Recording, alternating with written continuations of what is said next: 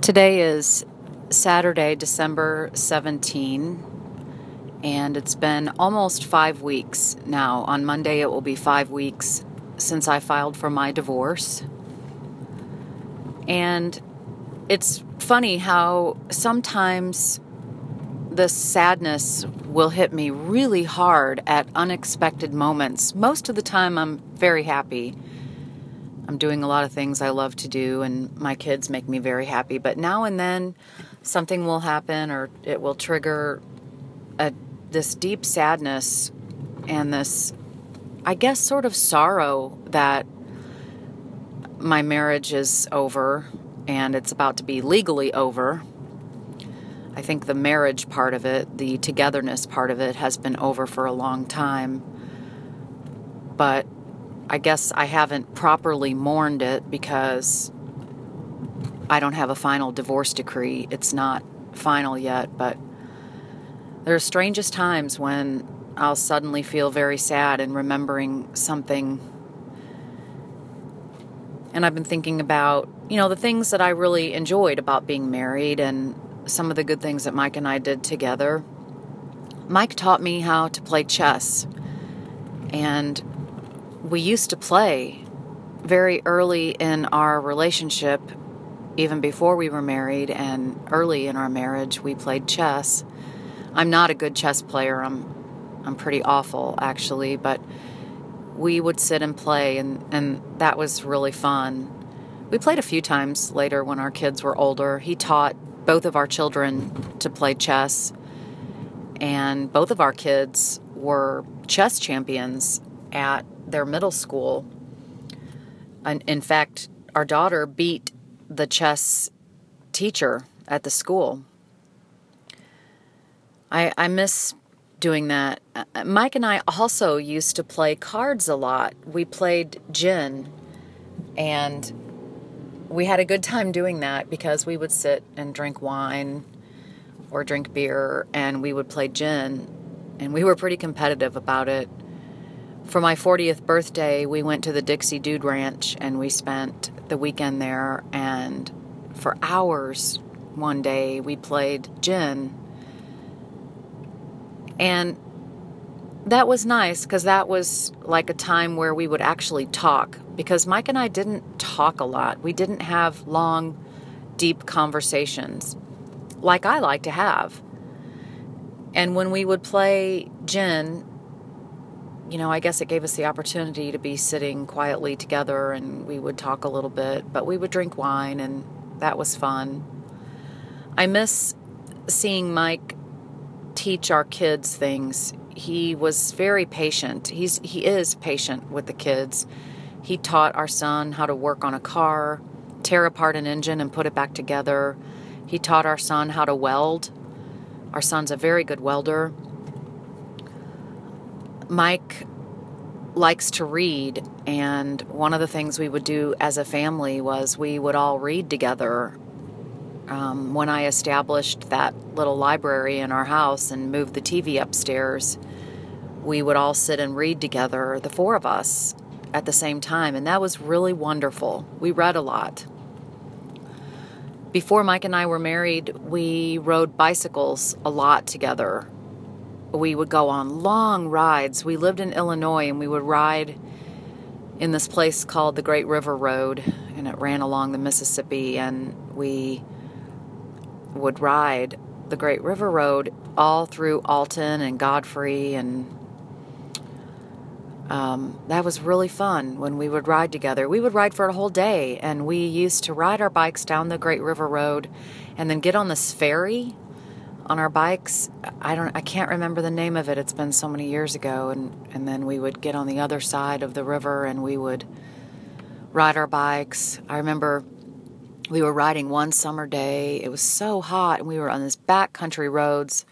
I don't even know where we were, and we ran across this peach stand. There were these fresh peaches being sold, and we parked our bikes and bought all these peaches and just laid under a shade tree and ate these peaches, and they were the best peaches I've ever had. You know how when you're so hot and so thirsty and hungry, and then all of a sudden this wonderful piece of fruit I remember that. We rode our bikes a lot. We continued to ride after we were married. But when I was pregnant with our son, Mike started doing this road riding, long distance road riding, where he would be gone hours and hours and hours, and he would ride, for a whole day. He did this competition called the Hotter Than Hell 100, and it was in the middle of the summer. It would be over 100 degrees. It was in Wichita Falls, Texas, and he would ride 100 miles. And I remember Tori and I went with him one time. We stayed in a bed and breakfast, and Tori and I had a great time hanging around together, waiting for Mike on this bike ride, and we met him at the finish line. So Mike and I used to ride bikes together a lot, and then we had bikes for our kids. We had something called an Alley Cat, and it was this little bike that attached to the back of Mike's bike, and our son would sit on that and ride with his dad. It was almost like a bicycle built for two, but our son could pedal, and it had a seat, and he could ride right behind his dad. It was so sweet. And I remember when I would watch Mike teaching our children, or showing them patience, or teaching them to play chess or ride bikes or whatever,